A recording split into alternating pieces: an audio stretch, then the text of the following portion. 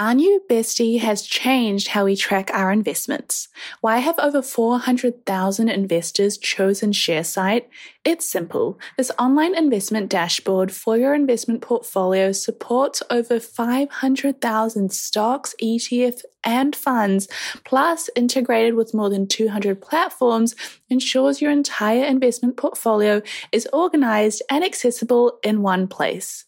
Move beyond the limited insights from brokerage statements. ShareSite offers a comprehensive view of your financial performance, including analyzed reports, dividend gains, and the impact of currency fluctuations, all through intuitive graphs and visualizations. But here's the best part. For the investy besties out there, ShareSite is offering a special deal. Save 4 months when you purchase an annual premium plan. It's time to dive deep into performance metrics, streamline tax reporting, and share your portfolio with ease. Join the link in the episode description to sign up to ShareSite now and transform your investment experience.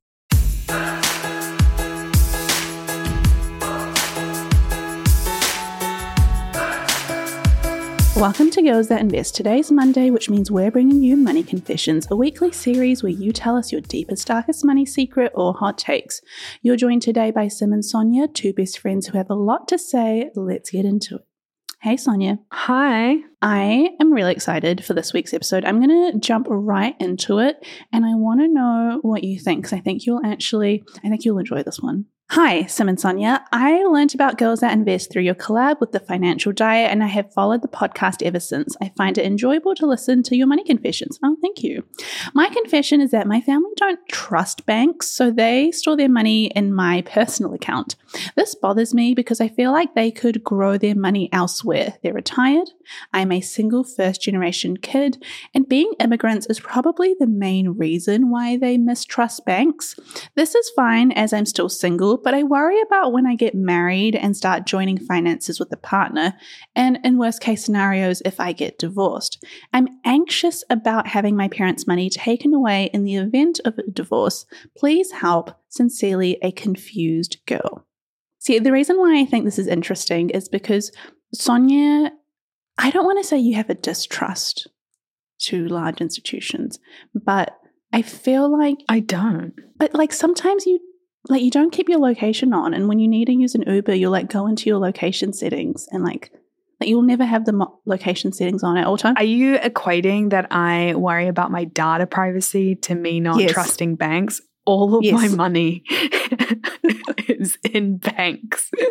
2, one in Canada. I have a few different accounts with I don't know why I'm saying this, but CIBC and then ANZ. I take it back. That's actually a very valid point. Sorry. I don't have any cash. 0 cash on hand. Well, you just have mistrust. That's all I can say. In the world, sure. Guys, I could harp on about data security and privacy and safety. Sim just doesn't get it. I won't learn. She saves all her passwords, uses the same, I can't, okay. But that's not what the issue we're talking about here. The issue is, how do you deal with, the situation? Well, firstly, can we just quickly chat about, immigrant children having their parents rely on them so much for things like this? Because this isn't uncommon. To someone, this might be really weird, but I know a lot of people can relate to this. I don't know a single person that could relate to this. I know 10. Really? Maybe South Indians are just more trusting to institutions. I can't tell you one family member that has had this line of thought, or friends. Except you now. Maybe it's just a Punjabi thing. Maybe. I think it's something to be said that everyone thinks that all Indians are the same. We're really not. But why? I also don't understand that. I just want to make it very, very clear that it is obviously putting a lot of stress on you and your parents, your first gen. There's so many things that we could talk about there that I could relate to with you in that, being first gen as well. But if they don't trust banks, why are they just putting it in your bank account? I think That's a really good point. If you had to dive into it, maybe it's that they don't mistrust banks. They actually just mistrust themselves using the bank. If they're like, oh, but our daughter won't screw us over, and so our daughter can act like a middleman between us and the bank. I think it's worth understanding where your parents are coming from. A lot of people have been burnt by financial institutions. A lot of financial institutions have lied to people, especially people of color. There have been examples in the US where there's been things like redlining. There's been things like banks. Banks in the US used to go to areas or churches that were primarily African American and sell them really bad mortgages that had really high interest rates. It's happened in New Zealand too. Yeah. With Indigenous and Pākehā. And so I can understand where they're coming from. And I think it's too much to ask them snap out of it, get a bank account, but you've got to worry about yourself. And I understand that too. And if I was in your shoes, I would just have a conversation with them and say, look, I would like to make a separate bank account for you. It can't be under my name because of XYZ reason, and explain those reasons to them, family, divorce. You could also make a trust if you have the means to, and you've got a spare $2,000. Not everyone does, but maybe say, hey, it won't be in your name. It won't be in my name. Let's do a family trust, make a bank account for that trust, and we put it through the trust. Or if that's too complicated, I'll open up a bank account for you. I will be a co-signer to it, or I'll have access to it and your name is on it as well, and it's clearly labeled as your money. And let me be that middleman between you and the bank so you don't have to talk to them. But I promise you, we use the same bank as mine. We use the same setups as mine. If they're comfortable with their money in the bank through you, I think they might be comfortable with this stepping back or more independence. Yeah. And I think if you explain all the benefits and also your worries, if you're a first-gen immigrant, chances are if you're bringing up marriage, in the event of a divorce, those are examples that they'd be like, oh my gosh, you're so right. I don't want to burden you once you are married, because I think what they're perhaps not seeing is all the admin that you have to do. If they need money transferred, if they need to use your debit card, so much of that is time, effort, energy, and these are things that they can do themselves and they're fully capable of doing themselves. I think their mistrust in banks are so valid. It's probably coming from lived experiences as well, not just conspiracy theories on Facebook. They probably have different experiences that have made them feel this way, and so it's completely valid. It's just, if they are comfortable with the idea that their money is in a bank but just under your name, I think they'll be open to the idea when you explain the benefits. Just having it under their name, I think it's quite a cool conversation to have, because it could open up, future conversations about money and wealth and their retirement and just where they see themselves. So it's not going to be easy, but I think really understanding where they're coming from and acknowledging that off the bat before you try to have this huge conversation with them is going to make them feel good. That's a huge burden to be placed on. For business owners, every transaction is more than just a swipe of a card. It's the culmination of your hard work, dedication, and commitment to your customers.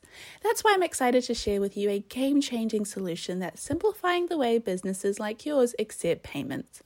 Introducing Tap to Pay on iPhone, powered by Stripe. Contactless payments has never been easier. You can seamlessly accept contactless payments directly from your iPhone, and the best part, there's no additional hardware required. Think about it. From local pop-ups to global retailers, Tap to Pay on iPhone and Stripe cater to businesses of all sizes, empowering them to accept payments right from their iPhones. It's a game changer for businesses looking to scale quickly and stay flexible, with quick setup that takes minutes, not days. So, how can Tap to Pay on iPhone and Stripe benefit your business? It's simple. Increase revenue, expanded reach, and enhanced customer experience. It's a win-win-win. To learn more about how Tap to Pay on iPhone and Stripe can transform your business, visit stripe.com/tapiphone today. One thing that's really helped me when I have been mistrusting or like unsure about which bank to choose for different things is banks will have like credit ratings, and a credit rating for a bank, sometimes they call different things in different countries, but it's kind of like a report card that a bank has, and it tells you how likely it is that the bank is going to go under. Because for a lot of parents and grandparents, they have sometimes experienced like banks shutting down and closing and them losing their money. And so if you can show them like, hey, these are 3 different banks that we're dealing with. Let's say you're in the US and you're like, here's Bank A, Bank B, and Bank C. Bank A has a AAA credit rating. That means, Mum and Dad, it's very unlikely that this bank is going to shut down. Bank B has like a B rating and Bank C has a -C rating. And if you show them the 3 options, they're going to be more likely to go, okay, well, there are different banks, some are good, some are bad. That validates their feelings and experiences, and they realize that, yes, there's a mixture, but our daughter actually has evidence that she's done the work and she's found us one that we can trust because the credit ratings of them are quite high. I found that really helpful because when you start out and you're not sure what's going on, every bank looks great, all the marketing makes them all look good, but to have some like hardcore data as a data girl makes me very happy. I don't think it is a good sign that I've just went and tried to look at my bank's credit rating and they're not even on the list.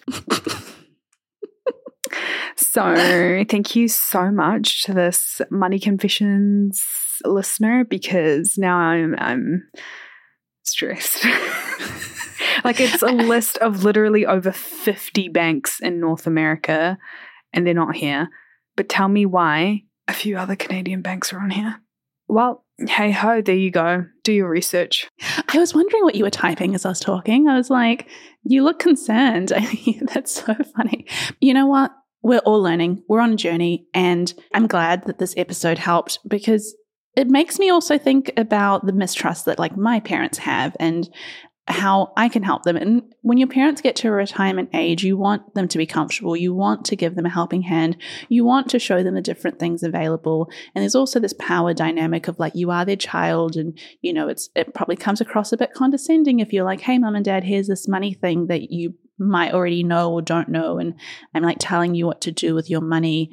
But you're clearly a very kind daughter to be doing this for them. And like I said, I know it's not common in a lot of countries or ethnicities to be taking care of your parents' money, but a lot of us grow up, you know, being the people that would call on behalf of our parents because our parents couldn't speak good English. A lot of us would be the people that would be like 9 years old and would be Googling like local plumber because our parents would be like, hey, can you just do this? I'm not really sure how to. And so it's sweet that they trust you. It's sweet that you're doing this for them. And it's just about finding a balance where you can continue to make them feel like they've got someone in their corner, but also protecting yourself and protecting their money in the future by not having it all under your name. Yeah. Bless. So I feel like this is a really good place to wrap up this episode. Now, if you have a money confession or a hot take that you want us to help you with, just send us a DM, email us at hello@girlsthatinvest.com, and you may just be featured in next week's episode. Until next time, Sonia. Till next time, Sim. Bye. Bye. And as always, to finish off with our disclaimer. Girls That Invest does not provide personalized investing advice for your individual needs. We are not financial advisors. The advice from Girls That Invest exists for educational purposes only and should not be relied upon to make an investment or financial decision. Advice from Girls That Invest is general in nature and does not consider individual circumstances. Always do your research and please use your due diligence. Alrighty, till next time, team. Bye.